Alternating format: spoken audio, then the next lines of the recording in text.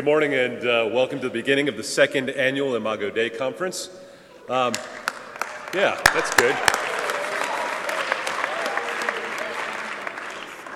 We have a special opportunity with the Imago Dei Conference to explore different facets of what it means to be image bearers of the living God in our individual lives, in our culture, in our churches, and in the world.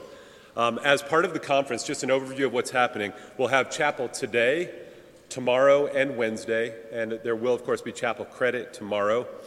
We will also have a 4:30 p.m. Q&A in Mills 180 on culture and race with Reverend White.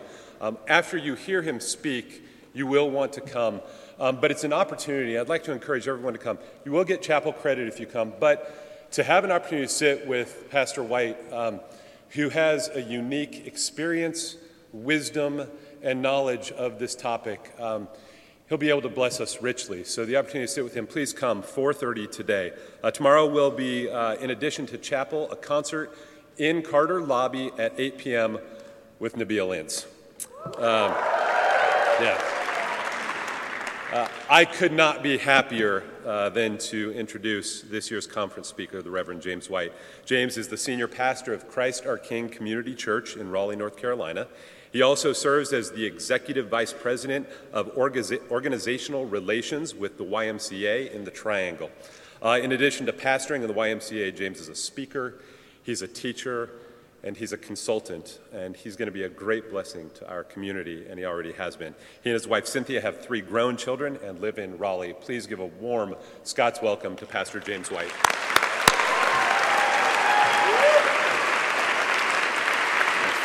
Thank you.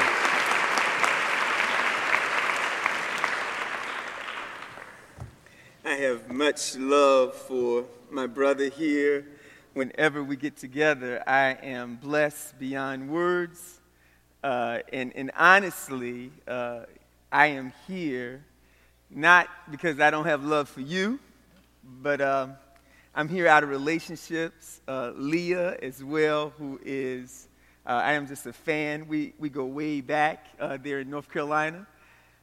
I am looking forward to being with you in these next few days. And man, could you all have given me a little bit better weather?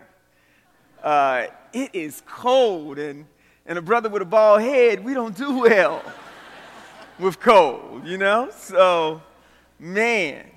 Listen, one of the things for me, and I talked about this last time I was here, many of you probably do not remember, but whenever I come here, I have a moment, and that moment is because the words, "Look Out Mountain, Tennessee," are words that resonate with my soul because, again, those are words very much that I first heard when I heard Dr. Martin Luther King talk about "Let freedom ring from Lookout Mountain, Tennessee." And I've been thinking about that as we're going to have our time together as we're talking about the Imago Dei. I've been thinking about that because I was thinking, how do I even want to connect and communicate with you in our days together? And here's what I have decided. I haven't been with you long enough, and this will probably be a chance for me to get to know you. I haven't been with you long enough, but one of the challenges I think that we're facing, especially institutions that have a solid biblical Christian worldview, is that we have a choice. Because institutions like this, and this institution, because of where you're positioned, up on a mountain, I mean, it is beautiful. I mean, driving up last night and seeing the lights and seeing the majestic beauty of the city and thinking of the historical uniqueness of this place. But I thought, and I just walked around briefly last night. I don't think I was creeping or doing anything like that.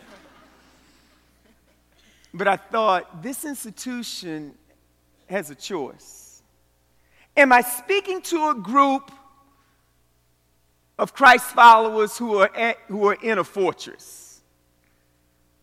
That the comfort of Lookout Mountain, Tennessee, that they're here at the top of this mountain, sort of clustered away from the rest of the world, and they've got this wonderful Christian fortress to where their parents and others have sent them because it's a good school, theologically accurate, PCA, very much understanding Reformed theology and theologically right, biblically sound, technically excellent. Is it a fortress where you can come and just hide away and move away from the rest of the wicked world? Is it a fortress the way you can protect yourself from the Oscars last night?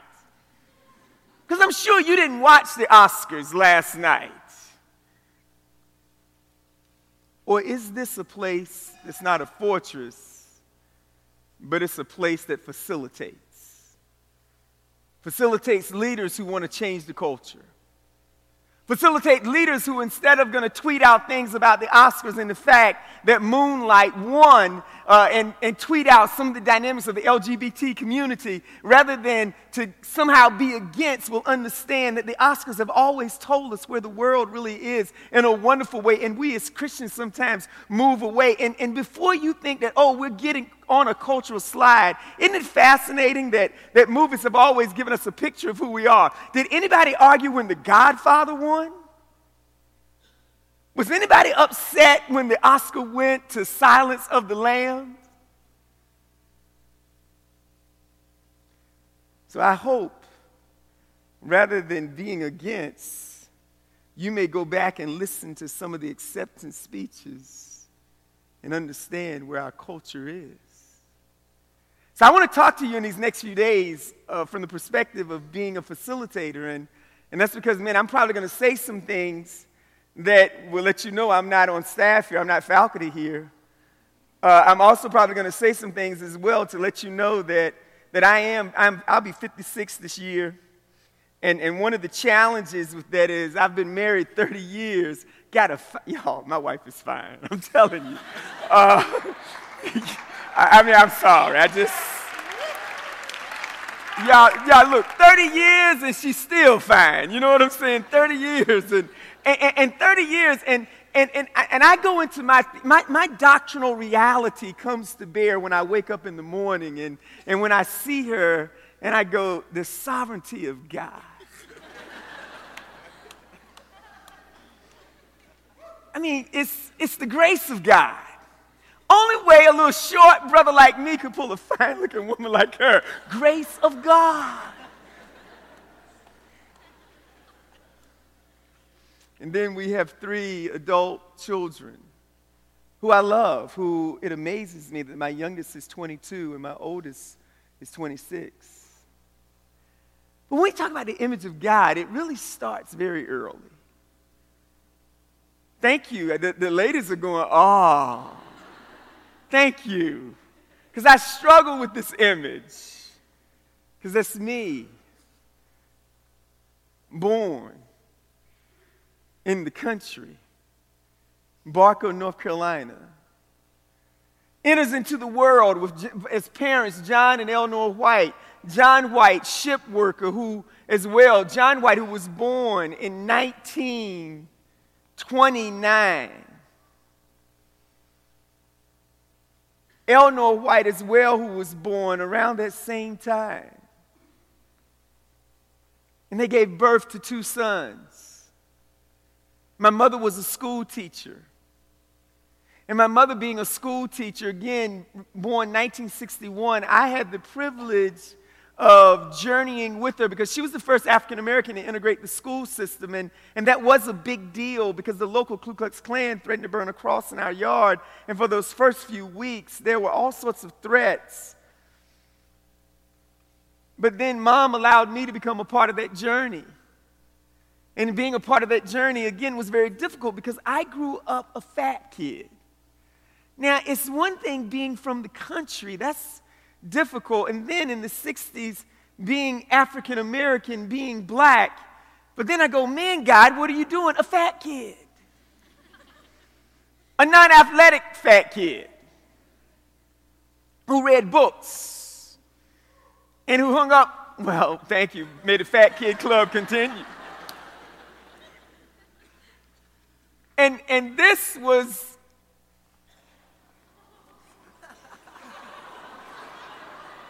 I struggled with whether or not I'd show this to you, and this was a real tough moment in my life because I couldn't play ball, and this coach, Mr. Green, who you see me kneeling beside, he said, James, would you help me do something? I need your help. I want you to be an assistant coach. And I'm thinking, oh man, because see, fat kids love the rule. You know what I'm saying? When you have no leadership, you're excited. And little did I know that when he said be an assistant coach, it was an assistant coach of the girls' basketball team. Newsflash, it wasn't an assistant coach, it was a manager. Wow, that's all I need on my resume. Manager of the girls' basketball team, fat kid, African American, rocking the fro, as you can see. But all of these things shaped me. All of these things had me come to grips that your story is very unique. But around the same time, as I was growing up in my Methodist church, that at first I used to say was not a biblical church, but man, the older I get, the more I realize it was a redemptive gospel church. And I'll never forget hearing this passage of Scripture. It's in the very first book of the Bible, Genesis 1:26 and 27. Then God said, let us make man in our image and after our likeness, and let them have dominion over the fish of the sea, and over the birds, and over the heavens, and over the livestock, and over all the earth, and over every creeping thing that creeps on the earth. And so God created man in his own image, and in the image of God he created him. Male and female he created them. I mean, man, wow. Hearing that, it was just too good to be true. But then I also was a reader, a student, and wanted to be a lawyer and loved government. And yet I heard some other words that echoed in my mind, even as a child. We hold these truths to be self-evident, that all men are created equal and they are endowed by their Creator with certain unalienable rights, that among these are life, liberty, and the pursuit of happiness. Fundamental truths. But growing up, looking at our world, studying history, wait a minute. Created in the image of God, and yet I'm in a country that says we hold these truths to be self-evident. Oh, absolutely. Founding fathers understood something about the Imago Dei. Well, why in the world then is there, when I study the history books, was there 250 years of slavery? Why does it take the Supreme Court to sort of distort the image of God and come up with a court case called Plessy versus Ferguson, which says separate but equal is important? And then it would take years later in 1954, Brown versus Board of Education of Topeka, Kansas, to say that now we need to desegregate the schools. But then it didn't happen fast, and so it would take a Civil Rights Act in 1965 to somehow say that now we need to have equal access for all people who are created in the Imago Dei, in the image of God. But wait a minute, I thought the document says that we hold these truths to be self-evident. It's just evident in the way that God has created us that all men are created equal. What in the world is the problem? It was confusing, but it became even more confusing. If I'm doing this and it's not moving, I need your help. When I begin to look at these actual pictures, scars, not just some liberal framework, not just someone trying to bring up things out of history that have no meaning, but there are actual scars that we can see. This past year, Alessia Cara said it this way: scars till you're beautiful. She just wants to be beautiful. She goes unnoticed. She knows no limits. She craves attention. She praises an image. She prays to be sculpted by the sculptor. Oh, she don't see the light that's shining deeper than eyes can find. Maybe we have made her blind. So she tries to cover up her pain and cut her woes away, because cover girls don't cry after their face is made. But there's hope. that's waiting for you in the dark. You should know you're beautiful just the way you are. And you don't have to change a thing. The world could change its heart. No, scars to your beautiful. We're stars and we're beautiful. Oh, oh, oh, oh, oh.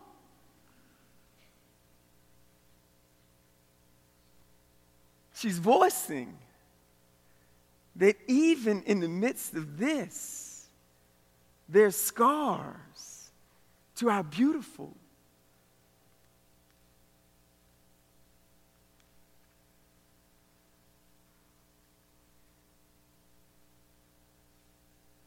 Why would it take laws to say that this was wrong? I look at this image and I go, wait a minute, they're actual human beings, people, and there are images in some where there were lynchings, where there were children, where there were women that were present. How could this be a part of our world? But there's something about tragedy that exposes who we really are. Maybe there's something about tragedy that we need to look into that would help us understand that maybe there is something to this idea of implicit bias. Maybe there is something to our bias that we have. Maybe our brains work in a particular way that what should be evident is not evident. And maybe it takes tragedy, pictures that would make you want to look away to be able to see things clearly. And so this morning, you know what I'm beginning to realize is that maybe for us here in this room, because much of what I've talked about throughout history, the church is the one that gave theological definition for it. Because we came up with these crazy beliefs that the Bible didn't even say, that we as well practice that black people were cursed. That we as well, even though we have the Bible that talks about the Imago Dei, even though it's right there in Genesis, we somehow had to say that there were 3/5 of a person. And as well, even some of our theological fathers, our heavyweights that have shaped our theological framework, even many of those, Jonathan Edwards, incredible, but he was a slaveholder. I can't let him off the hook. Why? Because maybe there were some biases that were there that even he didn't realize, and maybe for us as well. But maybe it will take tragedy to help us see our biases. I want to take us to a tragedy. It's a familiar one.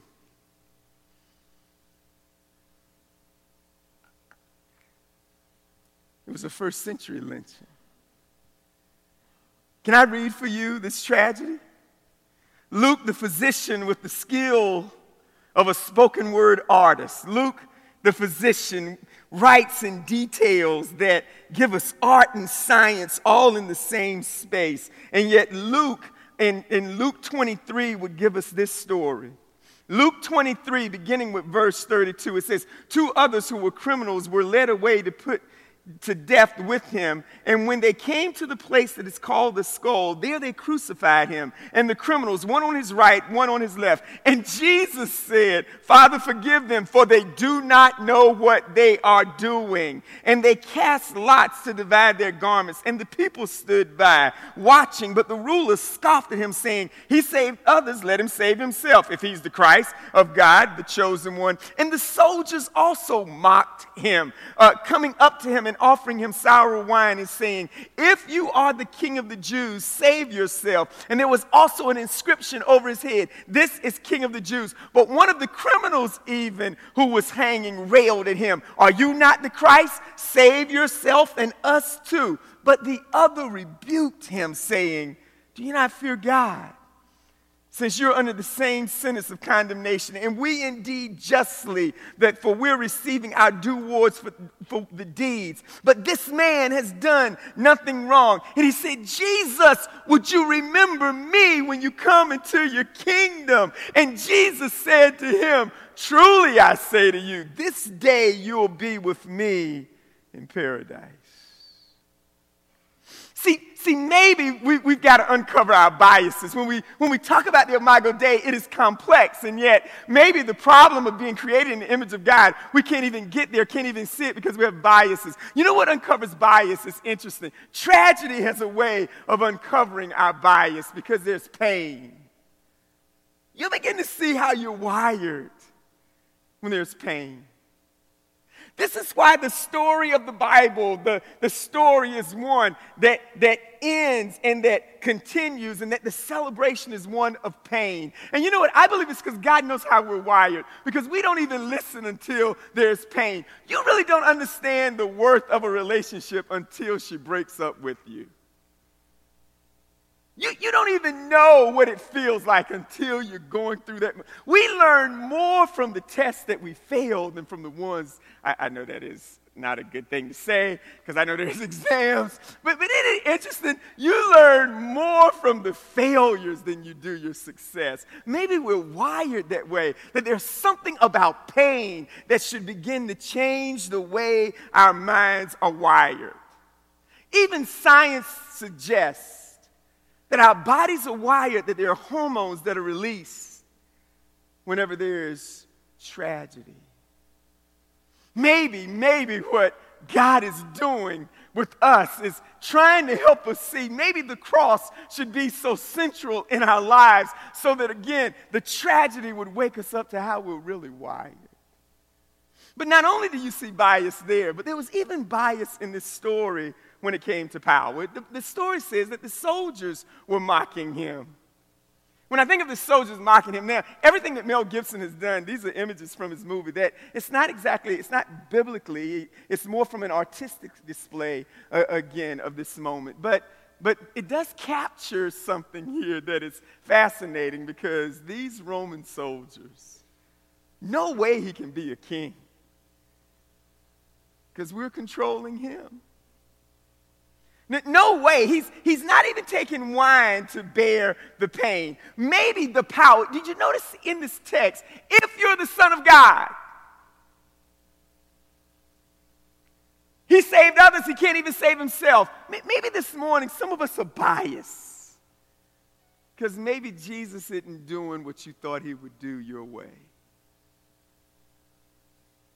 Maybe some of us can't even see our own biases because you've got the Christ of your imagination and not the Christ of revelation. Maybe we have to recreate Christ. Maybe some of us, and here's the danger that I think we're facing in our culture, some of us have given Jesus a political agenda rather than a biblical agenda that transcends any political framework. I would suggest to you, Jesus is far more conservative than any conservative can be, and he's far more liberal than any liberal can be. He puts us all to shame. As a matter of fact, he's not here to somehow take sides. He is the King of Kings, Lord of Lords. He is the King. And our biases have come up and we've stopped talking because we've tried to reduce him to a political framework. They missed him. They didn't see their bias because he wasn't doing what he said he was going to do. And here's what happens. They had the illusion of control. For some of us this morning, we don't see who we really are or who he really is because we have the illusion of control. But I want you to think of one more thing. They have this defining moment. Talk about bias. You would think that this defining moment, again, would be interesting. And this last moment is fascinating to me. Even one of the guys who was guilty, he had his own bias. And some of us, when it comes to our bias as well, that even in our own moment, we can't see who he really is because it's not turning out the way we thought. Notice what he says. He says, look, if you're to save us too, well, first of all, save yourself, but save us too. Help a brother out while you're at it. The last few thoughts, I want to focus on this one guy who has become my hero in helping me see my own bias. It was that other thief. That other thief gives us a solution this morning of being able to see clearly who we are, being able to understand who we are in the image of God. Look at what he says. He says the other one rebuked him, saying, hey, what you doing?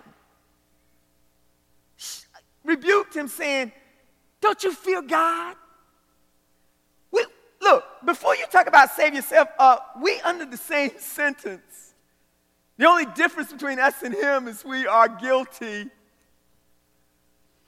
See, this morning, here's the first step. If we're going to see our bias, if we're going to have a different conversation than the rest of the world, here's where for us as Christians, we should be dramatically different. Here's why. The reason why we can talk about slavery, the reason why we should never talk about as though talking about social justice issues is some extra thing than the gospel, the reason why we can weigh in into unjust situations, here's why. We are guilty. This thief says, man, we deserve what we're getting. I got good news for you. No one in here is innocent. You're not that good. Quit trying to prove that you are good. Look, and here's the other thing, too. Let me just say this. If you are white, you are beautiful and white and created in the Imago Dei. Don't try to be something. Look, don't try to roll up in here being all hard and everything. And you know you're from white, upper-class, privileged suburbia. You know that. Look, you can turn your head backwards. You can love hip-hop music. That's fine. But you are who God has made you. And I am black and beautiful as well. I am Asian as well. Whatever you might be, that's who God has made you. But don't try to act like you're not guilty. That's why don't take sides when someone is killed by the police. Mourn with the child that has been murdered, because we all are guilty. He says, we're receiving what we deserve, but this man has done nothing wrong. And then he says something else to help you know he understood his bias. He says, and he said to Jesus, oh, now this is where this guy does not get the credit that he deserves. He said to Jesus, look at what he says to Jesus. He said, can you remember me when you come into your kingdom? Here's what he's saying. He's saying, hey, Jesus, even though you are stretched out, even though your flesh is ripped, brother, you are the king. You're the one who can do something about it. Can you remember me when you come into your kingdom? We always play this guy as having last-minute faith. This guy has incredible faith because he's willing to talk to a Jesus whose hands are not going to become unnailed. He's willing to say, Jesus, my hope is you, whether you change the situation or not. Can I just say this to this group of leaders? If you're going to facilitate change, we got to have a Christ who, even it may look like that we are losing, even we may not be winning the culture war, we don't have to do battle in the culture war to somehow prove that we can put the liberals in their place. That language should never be in our mouths, because we say even though it looks like we're losing, we still win. This brother sees clearly, you are the king, even though we didn't get what we said we can get, even though things may get worse. We don't have to protect ourselves because he is the king. Now, I said I was going to keep it calm because I know y'all are not used to rolling like this in chapel. Y'all might think I'm an angry black man. I am an angry black man. I'm angry because we don't see our biases in the very framework of what we believe. The cross should have a different conversation. He says, remember me. When you come into your kingdom, is he still your king, even though you may go into an employment situation where you may not have a job coming out of college that normally was guaranteed to you?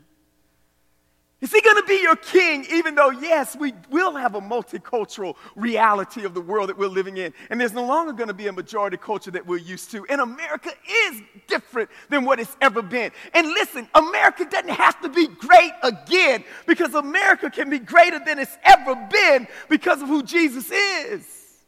I'm not trying to go back to any place in history. Remember me when you come into your kingdom. And here's what Jesus does that's so crazy. He responds. Truly, I say to you, today you'll be with me in paradise.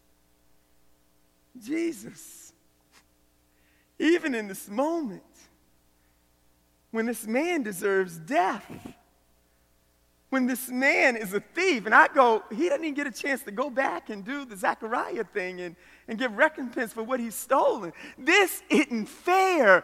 God, you're going to give this guy with you in paradise? And that's what's so incredible for you and for me is why, man, God, help me see my biases. Because at the end of the day, it's not fair of what you're going to do in any of our lives. That's the strange reality of the gospel. And here's the beautiful thing. We get to be with him. You get to be with me. And that changes everything. And so this morning, scars to our beautiful. This morning, I am thankful for the scars. This morning, I don't know about you, but I'm on a journey of saying, hey, God, guess what? Expose my bias. Here's why. I don't mind looking weak. I don't mind us going in and serving. I don't mind there being mystery because this cross is mystery, but it exposes how I am wired that is not wired the way you have attended to. And because here's the beauty. You know why I know this day you'll be with him in paradise? Because here's the deal. 3 days later, he rose again from the dead. So my hope for us is that when we think about the image of God, we've got an incredible Savior who tragically wants to rearrange our biases, who tragically wants to rearrange the way we think, who we do not have to run away from our history because our history becomes a wonderful future story that all of us can have. And I don't know about you. Yes, I've got stuff going on in my brain that I've said and done that I can't believe, but I've got a Savior who redeems me, who changes me, and I can't believe that as well. They're scars now to our beautiful. Let me pray for us.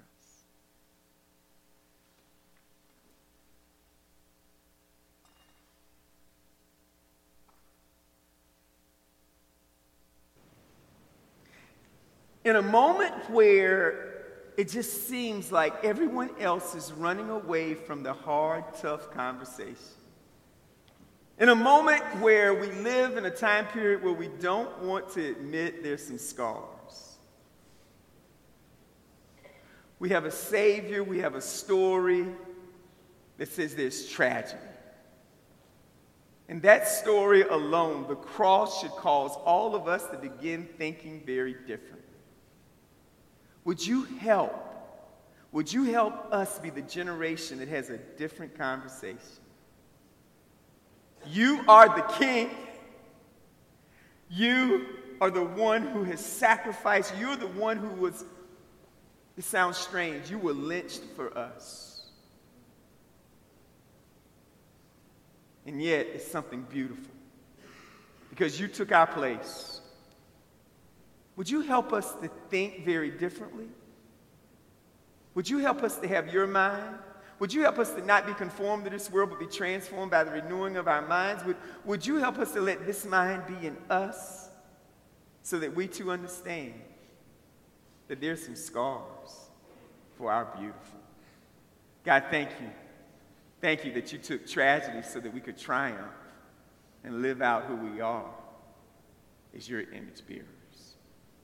It's in the name of the scarred one who, even when he rose, he still allowed there to be scars.